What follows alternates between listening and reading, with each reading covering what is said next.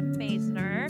I'm a registered nurse, a health coach, and an alcohol-free badass. That's what I say, Ryan. And today on the show, I have Ryan Dusick. Ryan is the founding drummer of Maroon 5. He is also now an associate marriage and family therapist, and he is the author of a book that's releasing in 2 days. It will be out by the time you all listen to this. It's called Harder to Breathe, a memoir of making Maroon 5, losing it all, and finding recovery. So welcome to the show, Ryan. Thank you. Thank you so much for having me on.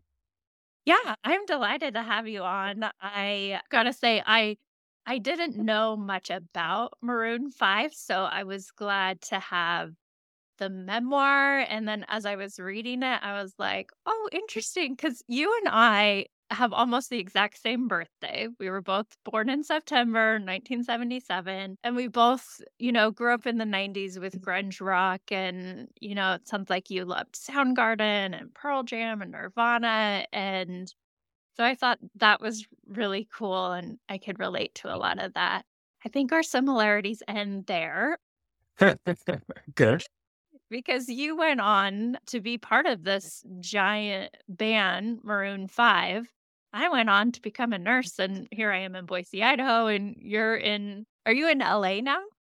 Yeah. Born and bred in Still? LA, still live in LA. Yeah. Oh, that's great. So, for those that aren't familiar with Maroon 5, can you kind of share your origin story of the band and how you were a part of it?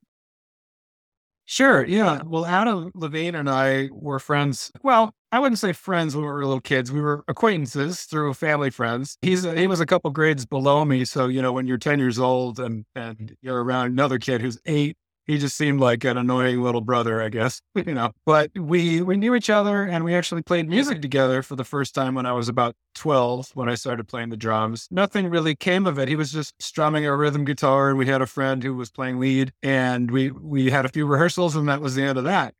But then a few years later, we were both at Brentwood High School together and he had made friends with Jesse and Mick, who were the other two original members.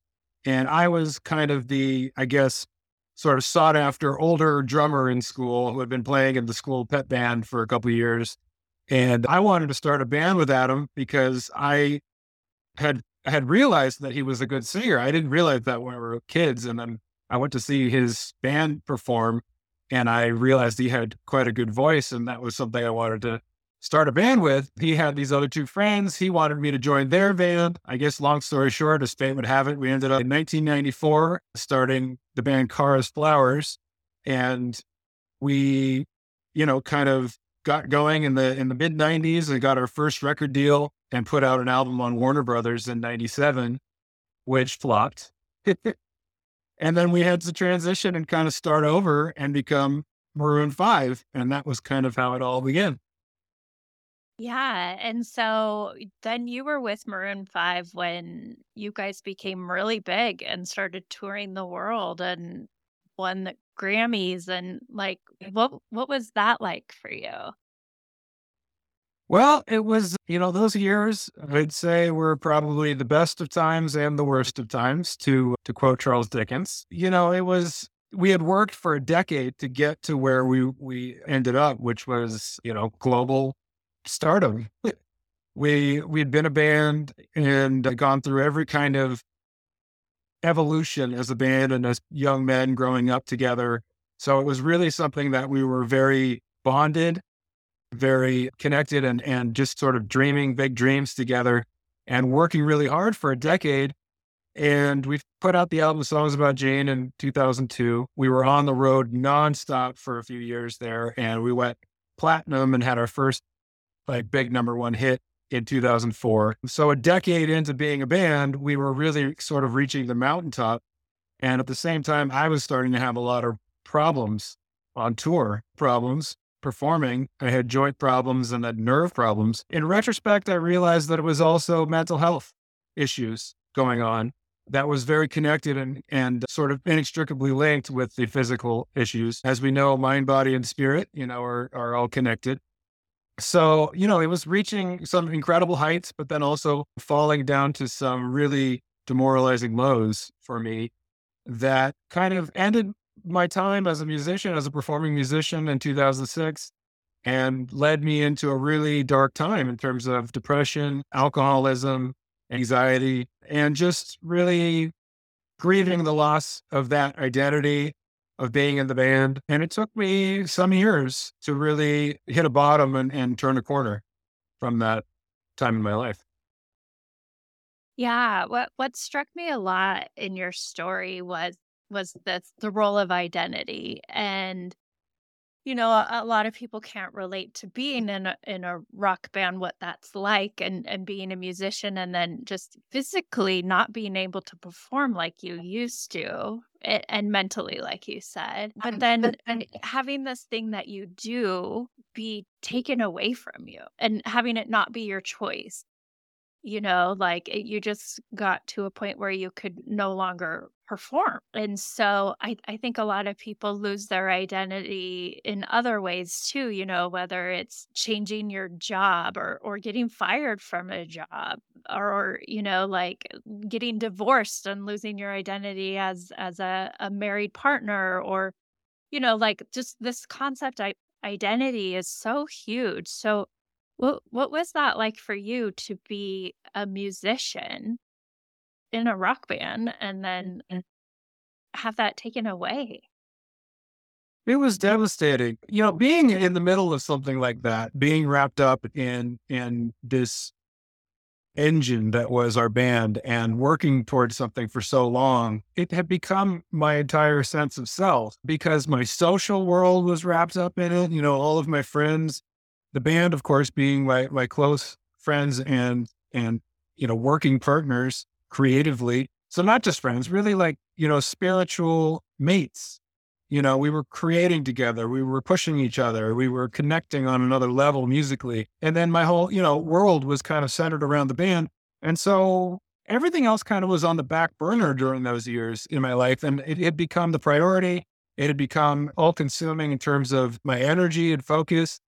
And to have all of that just all of a sudden disappear for me to have been in the center of that and then to not be, and then on top of that, to be watching them from afar, still, enjoying the largest level of success that you can have in that world, and sitting at home, sort of twiddling my thumbs and feeling sorry for myself. It was a huge loss, and I look at it as a loss of identity, a loss of self esteem, self worth, self confidence, and also just really like a real grieving process.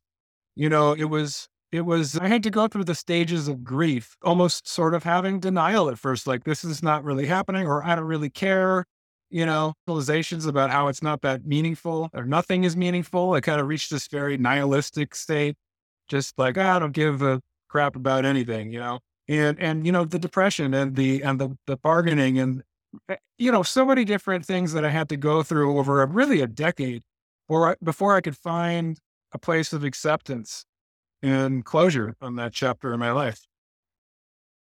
Yeah, I like how you use the stages of grief. I use those a lot to explain my relationship with alcohol and giving up drinking. So dealing with your identity and then on top of that having your problem with drinking and drugs too. Like, can you share what your experience was with addiction?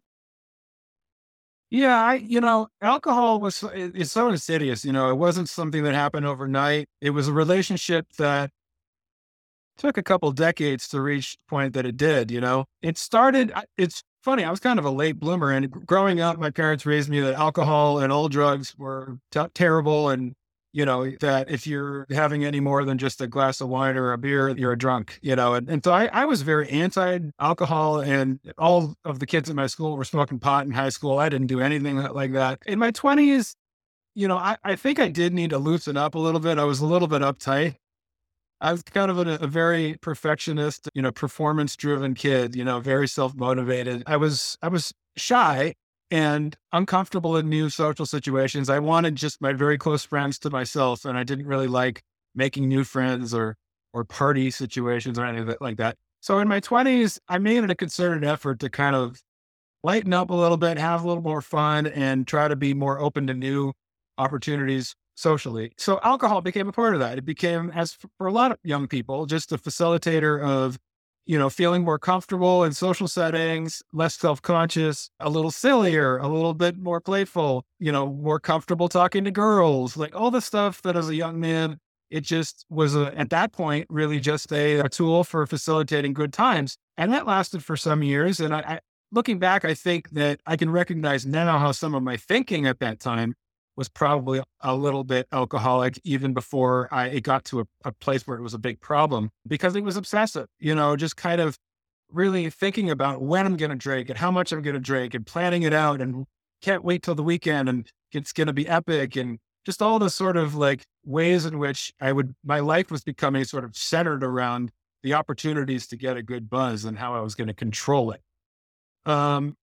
Where it turned for me was when things started getting really dark for me, when I was having pain, physical and emotional pain, and feeling really lost, feeling spiritually broken, just really disconnected from the things that gave me joy and gave me a feeling of purpose. I started drinking more and more to avoid those feelings, to escape or to self-medicate.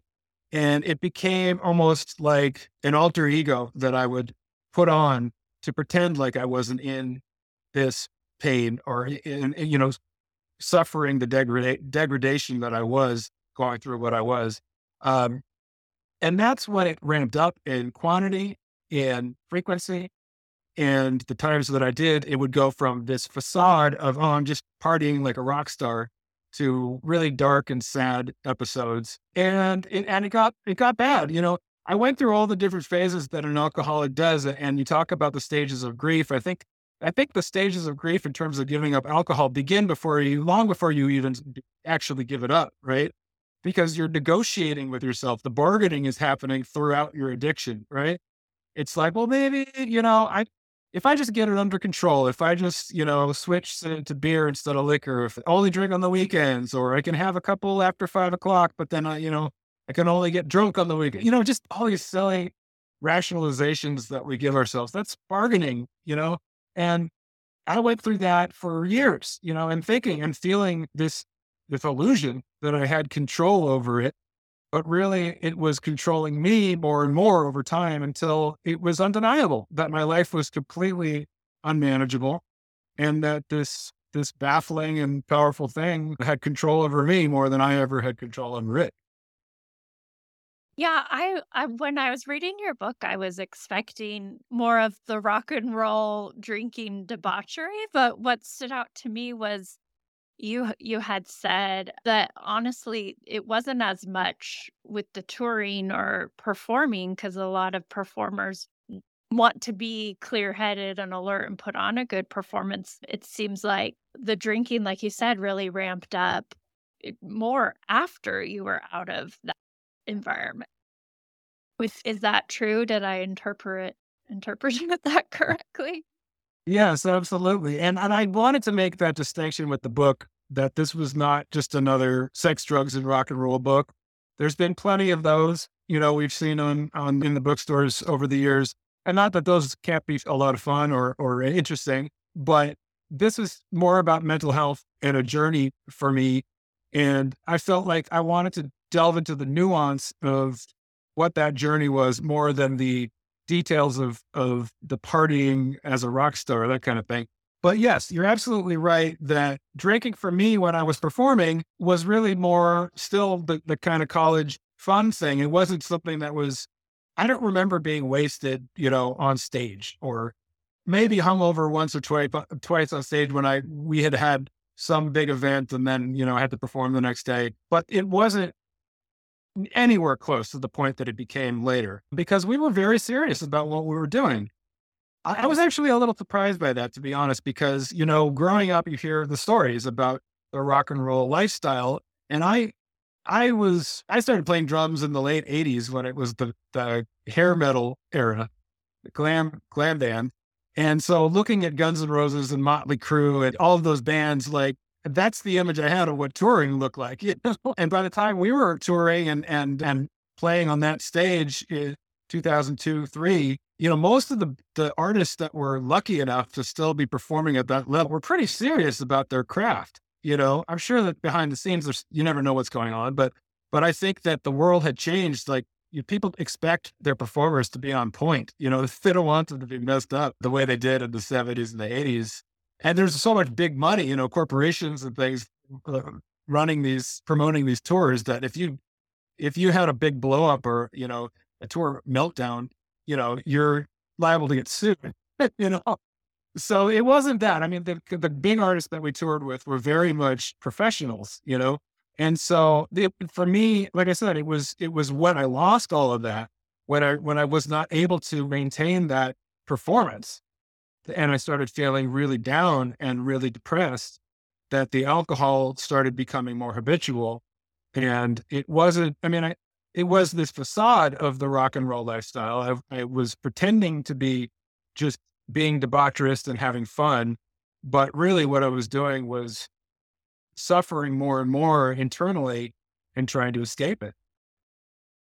Yeah, and that just kind of makes me think about, you mentioned about just the machine and the business behind these kinds of industries, all industry really for everyone. And so that made it very hard to get help in a way, right? So you couldn't just take a break because you have a tour schedule, right? You can't really miss work when you're like there's all these people that are relying on you.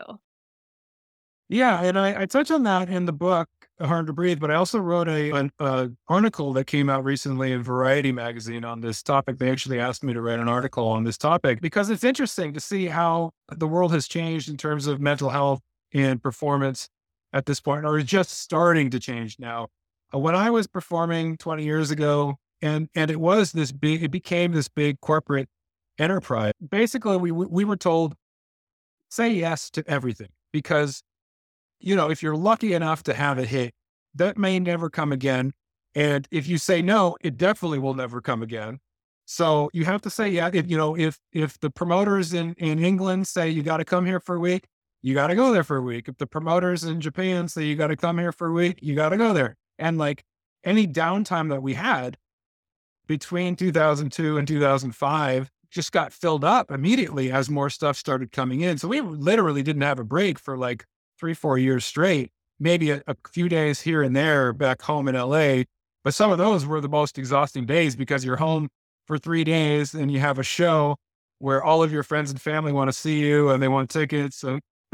So it's like there's really no reprieve from the energy that just keeps going and going on this train that you're on. And being 1/5 of a band that is a part of this big enterprise that is our record label, our promotional team, our management, there was no way I could say, "Hey, can we make sure that we have 2 weeks off in September?" They'd say, "Oh, sure, we'll try to do that. Sure, we'll try to do that." And then it'd be like, "Oh, we have a new single coming out and we need to shoot a video." And then the single's coming out in Brazil. So we got to go down there for a week. And so no matter how much I asked, I just gave up at a certain point because it wasn't, if something came up, it was going to fill the spot. And honestly, I felt bad asking because it was like, we don't know if we'll ever get this opportunity again. And we have to make the most of it. But now, I don't know if that's the case today. It is a different world in terms of the music business. And you do see artists canceling tours, citing their mental health as the reason for it. And you never would have seen that 20 years ago. So, I mean, I am hopeful that there is more thoughtfulness at this point in terms of the health and sustainability of young performers in their career. Yeah, we are starting to see it more, and in sports too. Simone Biles and pulling out of the Olympics. I mean, that would have been unheard of. Right. I I think, COVID, for how awful it's been, it has shined a lot of light on mental health, and I think it was also a wake-up call. Well, it kind of showed what was possible because it shut down the touring industry and it shut down these athletic performances, all of that, and it showed that it could be possible to shut them down too. It's so interesting.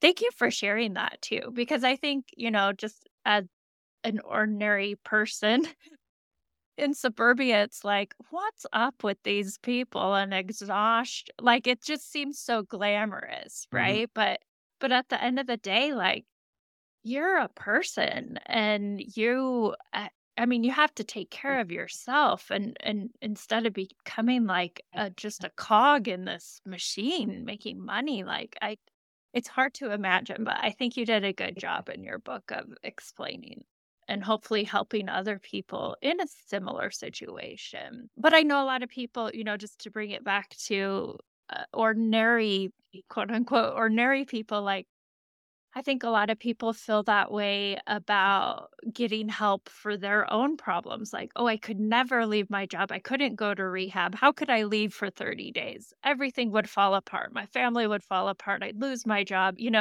There's still that pressure we put on ourselves to get help. So, how did you finally get help? Well, I'm very fortunate that I did have the ability to take the time to really dedicate myself to my recovery. I really understand how for some people that option is really not as viable for some of the reasons you just stated.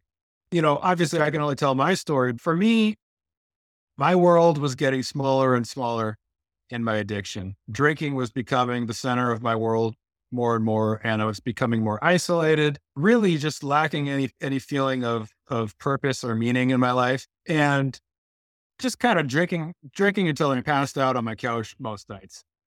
And it got really, there were some really humbling moments that led to me getting help.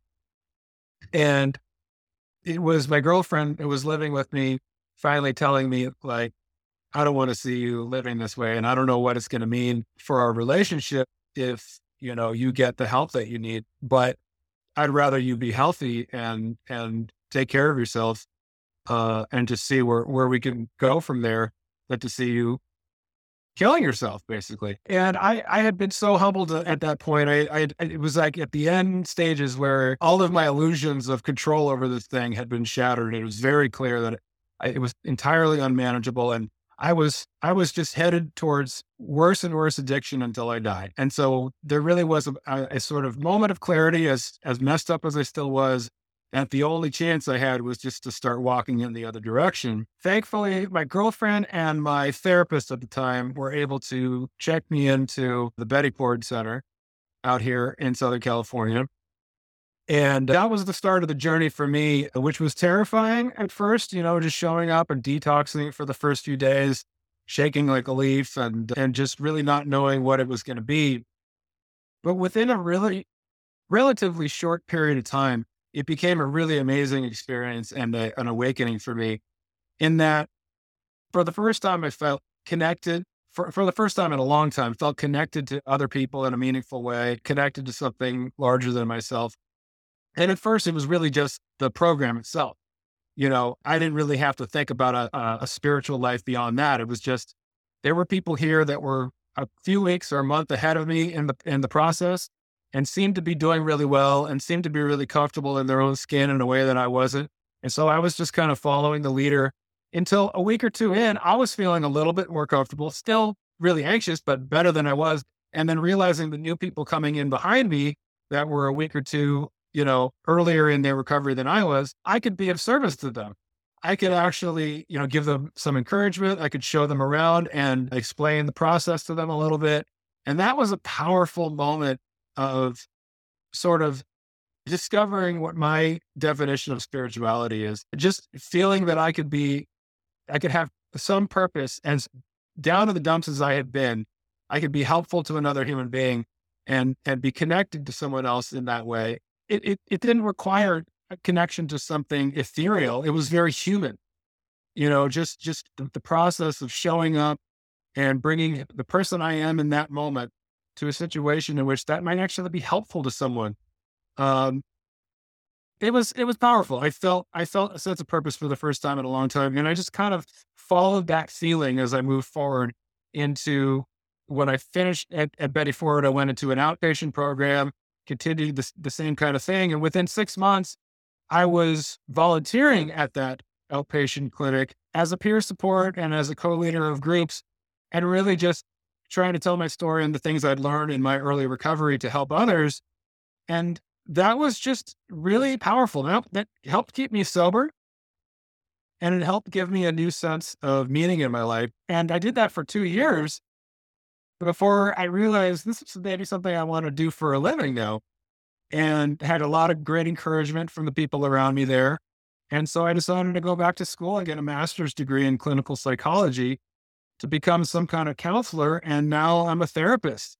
So that's something I never could have foreseen. And it wouldn't have happened had it not been for the journey of suffering and of recovery that I've gone through, both as an alcoholic and as somebody with mental health challenges, to now be in a place where I have all the education that I gained from that whole long time in my life that was difficult, but now inspiring, and realizing that I have new purpose and new ways to feel fulfilled in life, to use that to be of service to others. Yeah. That makes me think about that saying, like, things don't happen to you, they happen for you.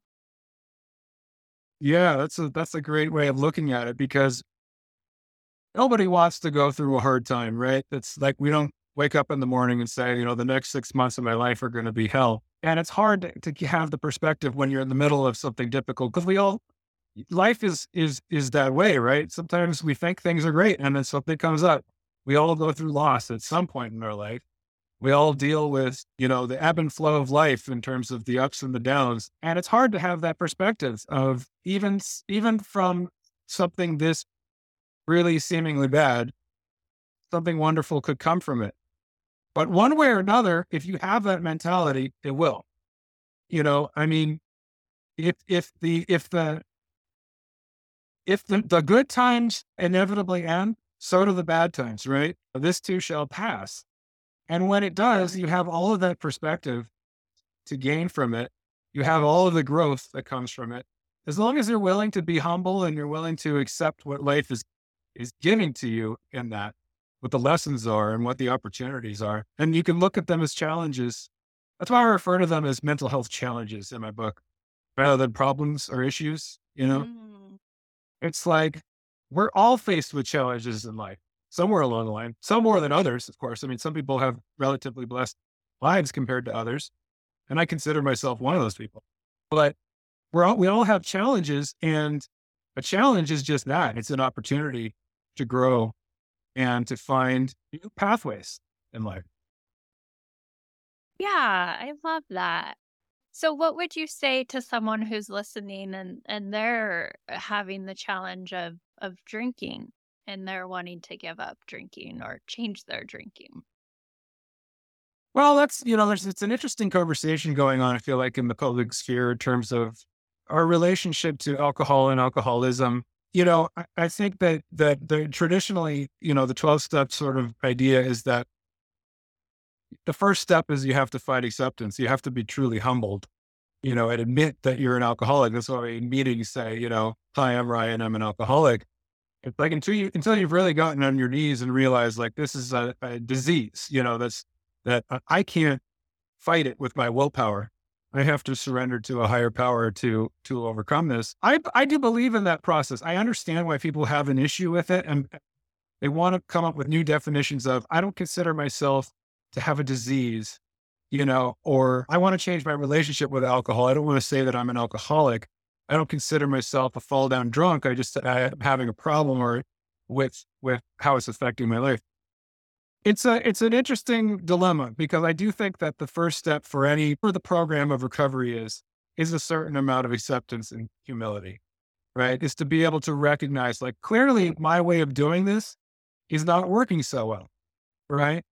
Even if it's like, I drink a little too much on the weekends, I don't like the person I become, or it's affecting my relationships. And, I just don't feel as good as I can. I'm kind of depressed and I wish I didn't rely on drinking so much. All the way up to, I'm a fall down drunk drinking 24/7. Wherever you are in that journey, whatever kind of alcoholic you are or how you define it, I can tell you that just saying I have control over it now is usually not the thing that's going to work. There are a lot of different avenues to recovery, but I do believe that the first step is reaching a certain level of acceptance okay, let me slow down for a minute. Clearly what I'm doing is working, is it not working? And if it were working, I wouldn't be having this debate with myself right now, right? And there's got to be another way, and maybe it's something that's larger than me. Maybe it's not my willpower, it's not my mind and all the ways I've been trying to rationalize or control the feelings that I'm having. It's reaching out for help. That's really essentially for any mental health challenge, one of the important first steps, being humble enough to recognize I need help and hopefully not feeling the stigma that reaching out for help somehow makes you weak. It's the most powerful, empowering thing that you can do for yourself is to recognize when I don't have all the answers, and that's okay. I wasn't given all of these answers that I need, and somebody else might have them. So asking for help is really the thing that I'm doing to advocate for myself most.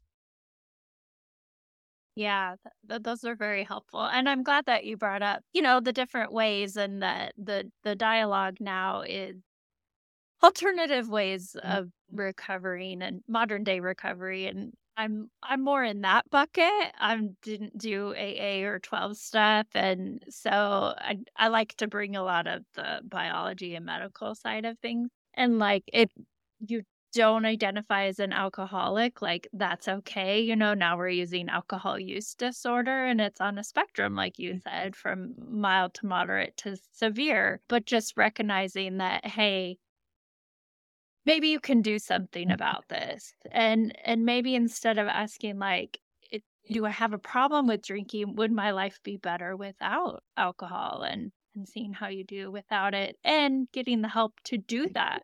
It seems so easy in theory, right? Like to not do something like, hey, we can solve your drinking problem, just don't drink. But Right. it's just so much harder than that.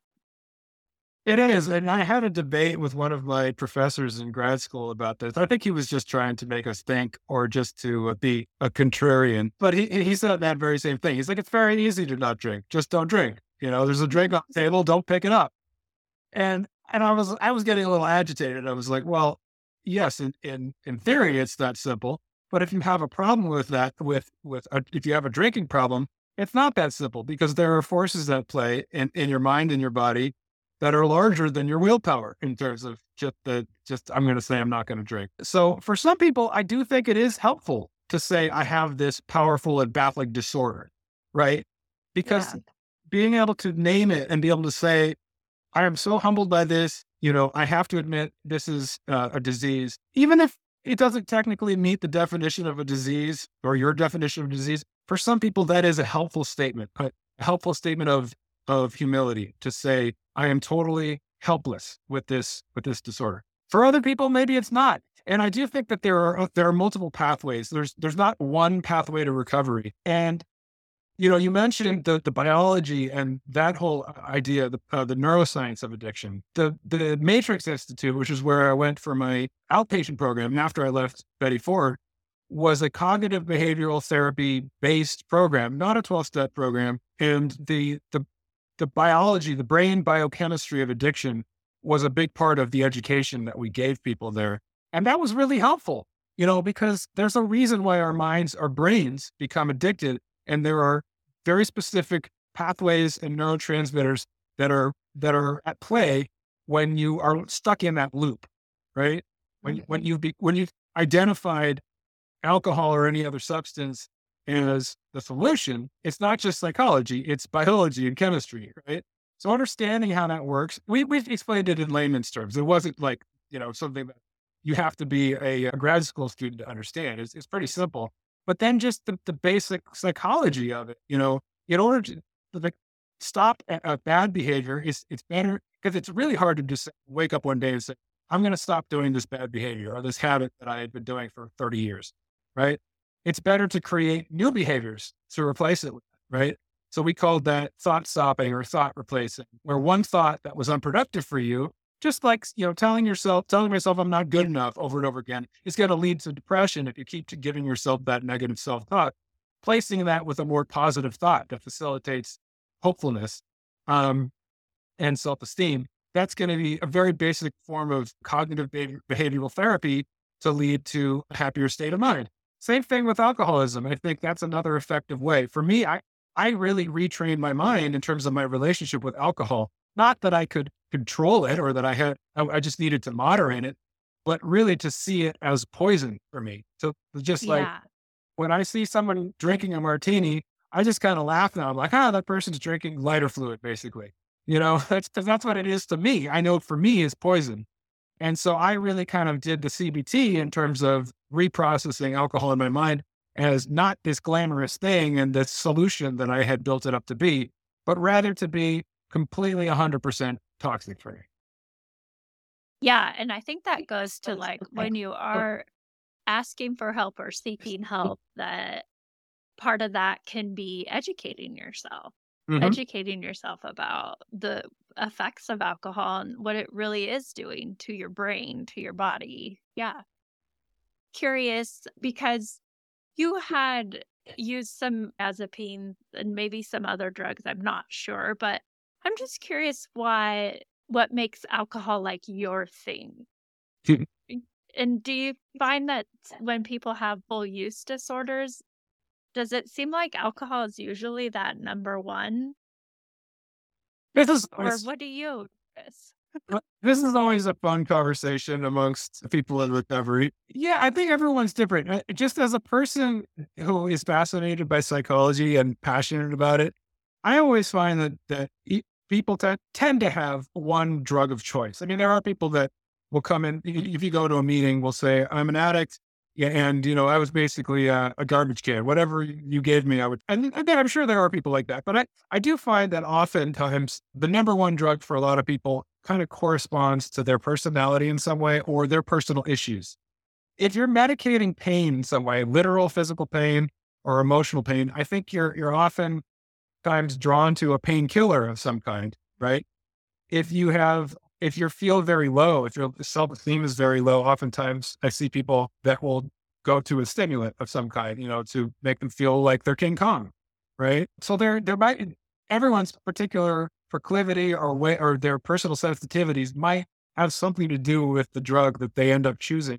For me, I think the reason why alcohol was my drug of choice is because it had a duality to it in terms of it relaxed the nerves, right? All the self-consciousness and the anxiety and shyness that I had been a part of my personality. It was a lubricant for that. So it worked at first in terms of those things. But then also, because of that, it actually made me feel more present, which is kind of a weird paradox because it's actually making you less cognitively present. But because I was able to get out of my own head so much, I felt actually like I was able to connect to the present moment more to people. That, of course, was an illusion, but that was what my relationship with alcohol was. Now, you mentioned benzos. I did use benzos for a while. I never saw them as something to facilitate a good time. Yeah. Alcohol to me was everything. If I could feel that buzz all the time, that was the perfect way to feel. And I was trying to get that feeling as much as possible. Benzos was just a way to avoid withdrawal or shakes, anxiety, and panic. It was not a fun time. It was just what I considered medication or, medicine. Now, that doesn't make it any less of an addiction. It certainly was something that I misused. It was always prescribed, but I certainly misused it. And there were other drugs and things that I took at different times in recreational moments. But benzos were a big problem and made the alcoholism worse. Absolutely. Because it became a dual addiction. One was kind of perpetuating the other. I was trying to use the benzos as a way to control the drinking, but then I became dependent on the benzos, and then the anxiety got worse because I would try to not the benzos, and that would make me drink more. And it was just this ridiculous loop that I was stuck in, the cycle of addiction. And but yeah, I don't think I ever put a, a Klonopin or a Xanax in my mouth and said, it was just like, let me try to get the shakes to go. That was the thing. And alcohol, up until a certain point, every time I took a drink, I was fooling myself into thinking this is going to be great. I'm, I'm going to feel great and have a party. And it more and more was not that. It was like the end. It was like, I might feel great for an hour or a minute, but 98% of my day, I felt anxious. And then I felt good for like 1%. And then I passed, that was about it. So I don't know, maybe it's an illusion to say alcohol was my drug of choice because it was just another, whatever, rationalization. But in my mind, at one point, for a long period, for a decade, it was the answer to my problems. That's why it was number one. No, I mean, I get it. I always kind of wonder about it. It does come up sometimes. Like for me, like pot doesn't do it for me. Right. Nothing did it for me like drinking. And I just find it interesting and I like to hear other people's thoughts on that. Yeah, and everyone's chemistry is different. I mean, I had friends that were, a lot of musicians smoke a lot of pot. Yeah. They were always encouraging me, like, you need to, be part of the scene. And it just didn't have the same effect on me. It made me paranoid. It made me very self conscious. I didn't like the way that I felt. So, yeah, I mean, to each their own. You know, pick your poison. I know. They're all poison. So how has your life changed since getting sober? My life has changed night and day since getting sober. It's really been an incredible and inspiring journey. I kind of told you the early parts of it. And then going to grad school was just like another stage of my recovery and in my own therapy, really.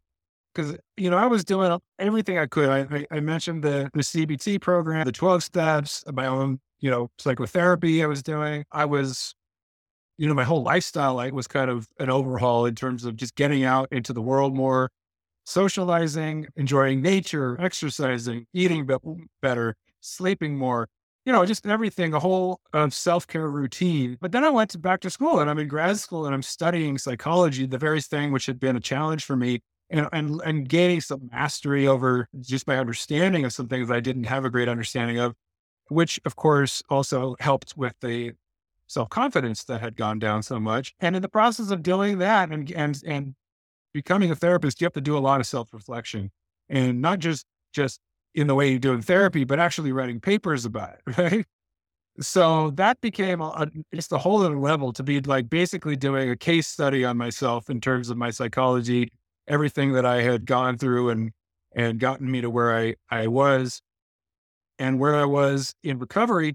That's what led to me wanting to write this book, Harder to Breathe, because I realized that I had two things. One, this education that I could actually bring some meaning to what I had gone through and describe it in a way that I had some understanding. But it also was kind of like therapy for me, a narrative therapy in terms of rewriting the story of my life in a way that would be helpful for me and hopefully helpful for others. So it had new meaning and new purpose to it. In the same way that we tell our story in a meeting and somebody else hears it, it might feel inspired that, from your suffering that you actually were able to find recovery and healing. Um, hopefully people will read this book and see not necessarily the same journey, as you said, the similarities, not necessarily being in a band and having that experience, but the same feelings of anxiety or depression or perfectionism or putting a lot of pressure on yourself. It is that are very common, very human experiences that we all are challenged with at some point in our life. If you can relate to my journey on those levels, then hopefully you'll relate to the ways in which I've been able to heal and grow in my recovery. So it's doing that, writing the book, being on this journey now as a therapist, as somebody who's speaking to people like you, and getting out there and spreading a message that I have in this book. It just has brought a whole other level of meaning to my life and another path that I could not have foreseen. And I'm very grateful for it.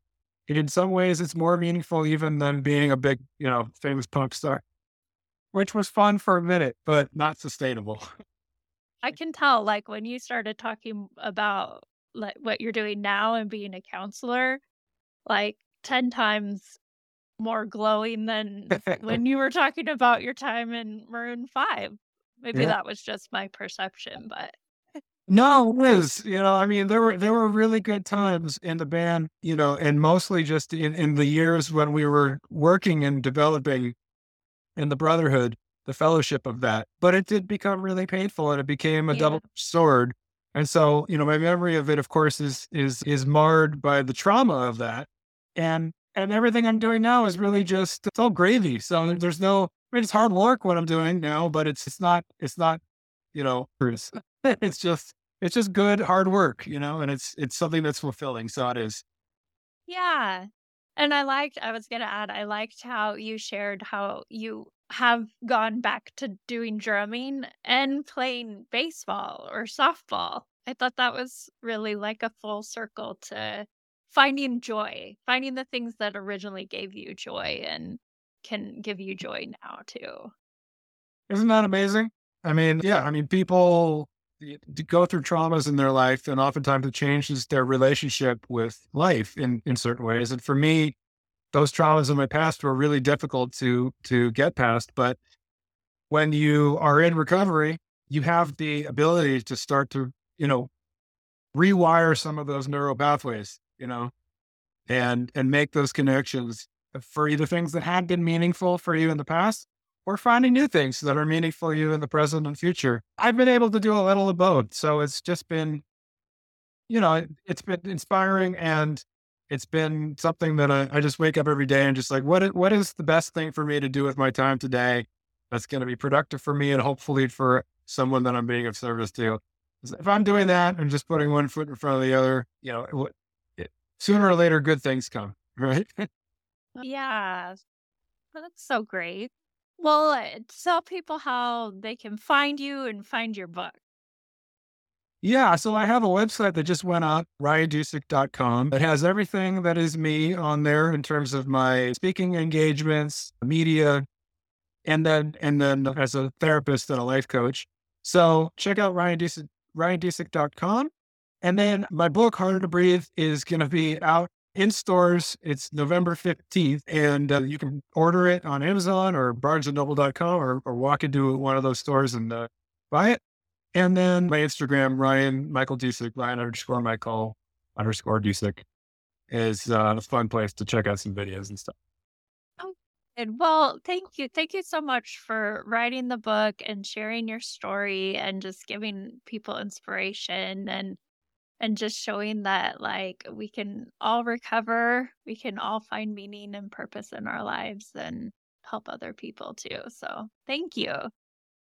Thank you. I appreciate this opportunity. Thank you so much for listening to this episode of the Alcohol Tipping Point podcast. Please share and review the show so you can help other people too. I want you to know I'm always here for you, so please reach out and talk to me on Instagram at Alcohol Tipping Point and check out my website, alcoholtippingpoint.com, for free resources and help. No matter where you are on your drinking journey, I want to encourage you to just keep practicing, keep going. I promise you are not alone and you are worth it. Every day you practice not drinking is a day you can learn from. I hope you can use these tips we talked about for the rest of your week, and until then, talk to you next time.